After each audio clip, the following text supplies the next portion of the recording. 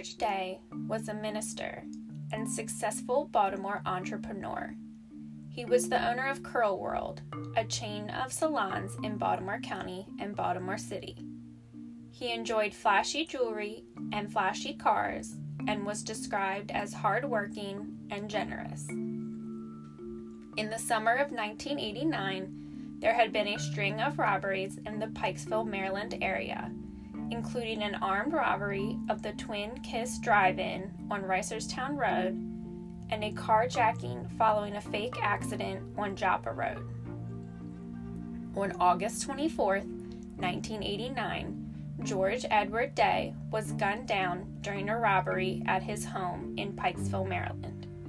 He was found by his wife and son, shot several times in the chest on the second floor of their home. The police were called at approximately 9 p.m., and undercover officers at a nearby stakeout saw a man take off in Mr. Day's 1986 bright red Chevy Corvette convertible. A police alert was issued, and according to a Baltimore Sun article, 7 police cars began pursuit of the Corvette. The driver raced into the Pimlico area of Baltimore City, ramming several police cars in the process and eventually a utility pole, which ended the chase.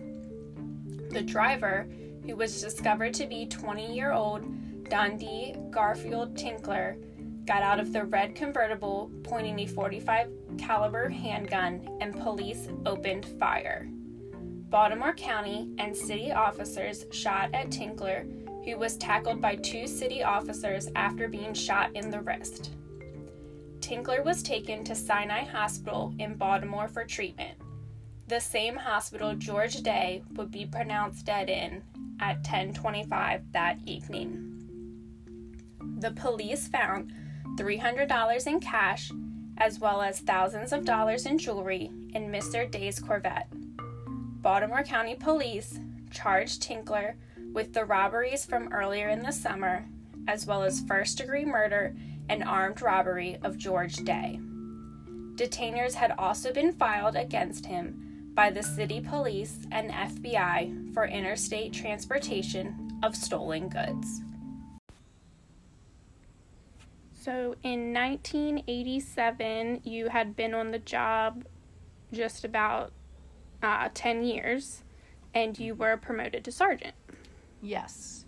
So I was a sergeant in patrol for almost 2 years, and then I applied for the Criminal Investigation Division and detectives. And, you had to, apply for it and had to be interviewed. So I was selected to go into detectives with other sergeants. But when I was picked, there was the opening that was available was the 3 to 11 supervisor in criminal investigation. And what that was at the time, that I actually had 2 detectives working for me. We were almost like a special investigation squad. It was just the 2 detectives. When there was something that came up that was out of the ordinary, that didn't fit any of the, robbery, burglary, whatever, then we would handle those kind of investigations, anything really that was just different. But the other responsibility I had as a sergeant was I had to supervise any search warrants, because it was all 311. That job was all 311. So I had to supervise any search warrants from any unit other than homicide, because homicide had 2 squads. And because the department didn't want to pay the supervisors in those units to work over. So I was doing, for the first 2 months I was there, I just got to go on search warrants all over the county, in the city, wherever our search warrants led. And that was a lot of fun. And that was a lot of good experience, because I got to read the search warrants, I had to approve them, and then I would go, after their supervisors did, I would still read them, but then I would go on all these different kinds of search warrants. I ended up doing hundreds of search warrants in the time that I was that position. And so search warrants, it could be for anything, so could for be burglary, homicide. well, except for homicide, because they had 2 squads, but could have been for burglary, sex crimes, pretty sure, because I don't think they worked 2 shifts, the supervisors didn't, thefts, whatever it was that detectives did other than homicide. So you had a bunch of different detective, units that did anything, whatever they did. They wouldn't pay the sergeants to work over, so to go on a search warrant. So I had to do it, which was fun, and I got to meet a bunch of really cool detectives and people. So then one night I was working my 3 to 11 shift, and then we had a unit called the Career Criminal Unit. And that unit, they were the guys, and there was a girl, Nancy, a woman, that was on that unit, detectives. And they basically went out after the bad guys once homicide, sex crimes, rape, whatever, burglary had warrants for them. This was the unit you would send out. Or if they had, this particular night, they were working, there was a lot of robberies apparently going on, and home invasions and robberies. So that unit was working that like 11 to 6 or whatever, or 10 to 6, whatever shift, because they were all at nighttime like that, and just like hitting areas that they thought where the robberies were going to go down to see, because nobody had been arrested. And their sergeant wanted to take off that night, so he asked if I would cover for him. It's like, sure, why not? So I was going to get overtime because I already worked my 8 hours. So I heard a homicide come out, and the homicide came out. It was a businessman in a certain area that was murdered in his home, and home invasion, murdered, and they stole his Corvette. So I'd heard all that come out, and then right after I heard all that, and homicide units were responding to the house, and they'd actually gotten there. Then we get on the radio. Remember, we didn't have cell phones yet. So then we hear on the radio that a patrol officer had found the car somewhere like right across the county city line, and he was sitting on it as best he could. I mean, he was in an unmarked, but still probably looked like a police car, and that the Career Criminal Unit was heading down that way. They had already heard, that he had spotted the car, so the Career Criminal Unit was heading that way. So I was like, well, that's pretty cool. So then I'm listening to all this, and I don't know if I was sitting with the sergeant from homicide, but I was just listening to all this. And then I'm thinking, well, I guess I got to head down there because I'm their supervisor. And before I'd even started down there, one of the detectives, the senior detective in that unit, gets me on the radio and said, can you switch up? And it was another channel that we could switch, that was for detectives. And I switch up, and they said, yeah, Sarge, you're going to need to come down here. We've actually captured the suspect, or the suspect that had the Corvette, and we had a shooting down here. And I said, well, you okay? Everybody's okay? Oh, yeah, we're fine. He got shot in like the thumb or something. And we've got the city down here, and we've got an ambulance coming. It's like, okay. So, of course, homicide was made aware that they got the suspect in the homicide.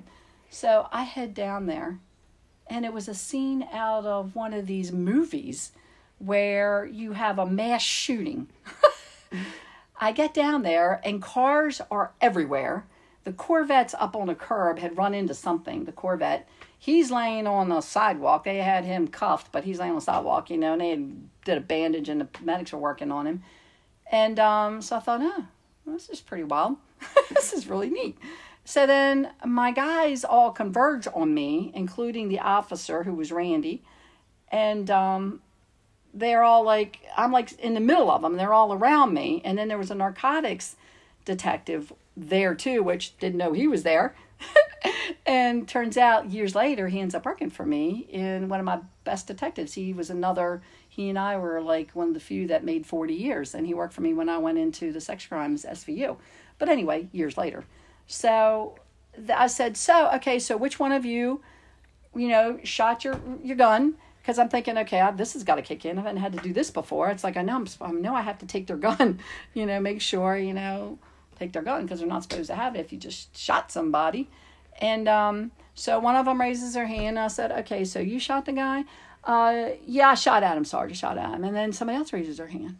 I said, so you shot at him too? Mm-hmm. Yeah, Sarge, I did too. It's like, okay, I got two of you. And then another one raises his hand, and another one, and another one. Basically, everybody but Nancy had shot at this guy. It must have been like the, OK Corral. Nancy couldn't shoot at him because she ended up getting pinned in her car because the dirtbag in the Corvette rammed her car, so she got jammed in her car. But everybody else was shooting. I think one of them had pulled out a shotgun. The other one, and I'm looking at all of them. And all of a sudden, you only shot him he got one shot in the hand. And I'm thinking, where did all these bullet holes go? That's not some very good shooting. But I wasn't even done, because I guess they wanted to make it not look as bad as it was. And they said, well, Sarge, those two city officers, they were shooting at him too. It's like, oh my God. So then the officer, remember, this is my first. I had just been up in CID for 2 months, okay? This was my first shooting, and so I'm looking and I'm thinking, okay, now I'm going to do this. I'm not going to take all their guns here. It's like we're in the city, for God's sake. They might need their guns. So it's like, everybody had their guns secure in their holsters or whatever.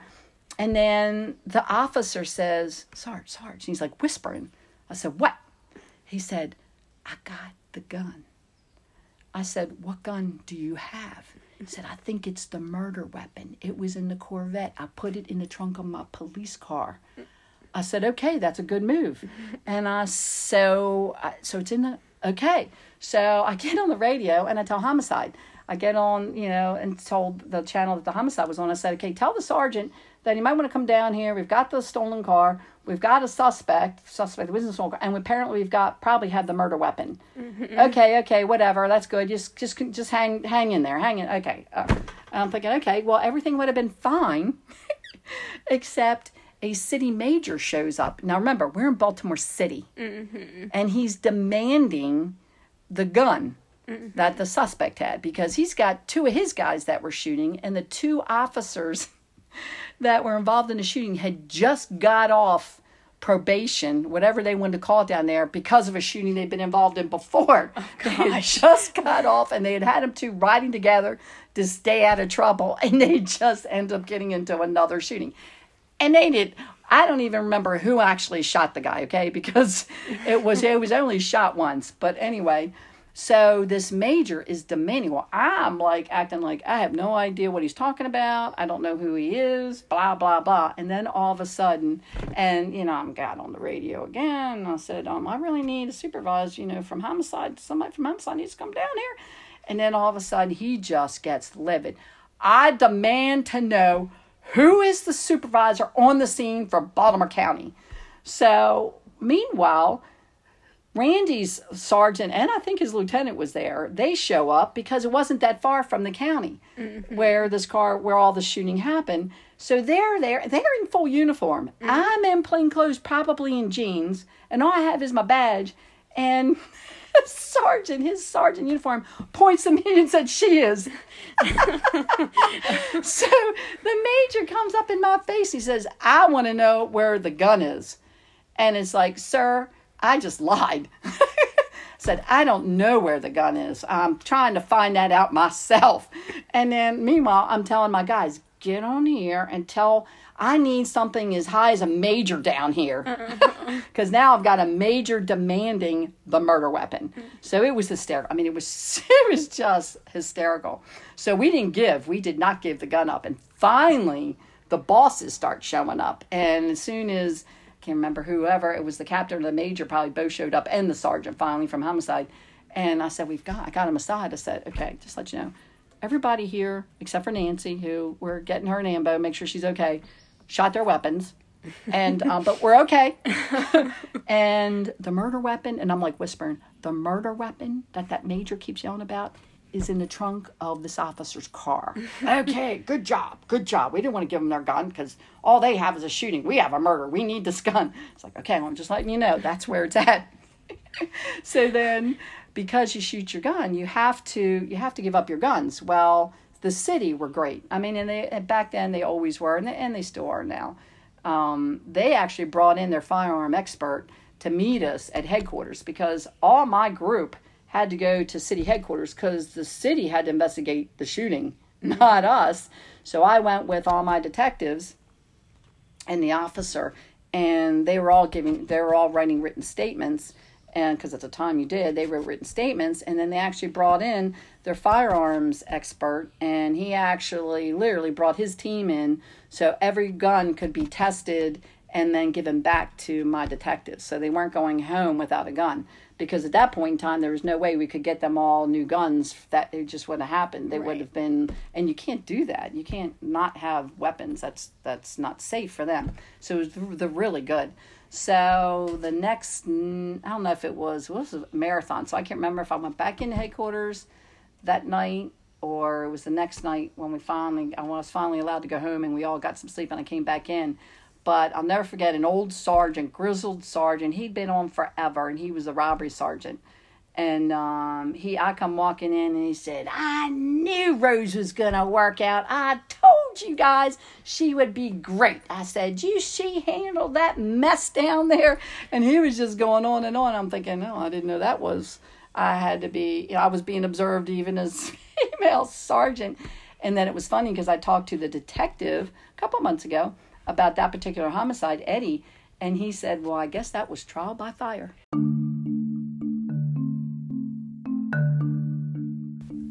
According to a criminal justice piece in the Baltimore Sun, Tingler was convicted on March 21st, 1990 of first-degree murder.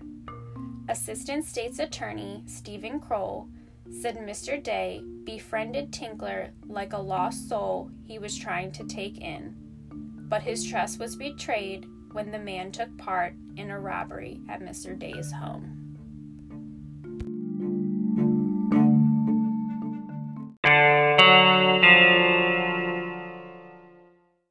What's going on? Let your mother know. Your mother wants to know. She's an inquiring mind. Mind. Is it mine or mind? Call when you get service. See you.